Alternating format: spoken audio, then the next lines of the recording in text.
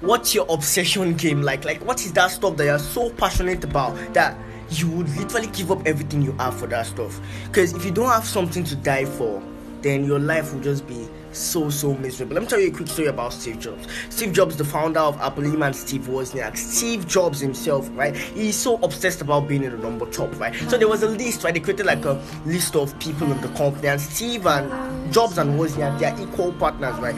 But for some sort of reason, they put Steve Wozniak as number one that day, and they put Jobs as number two, and Jobs complained so badly.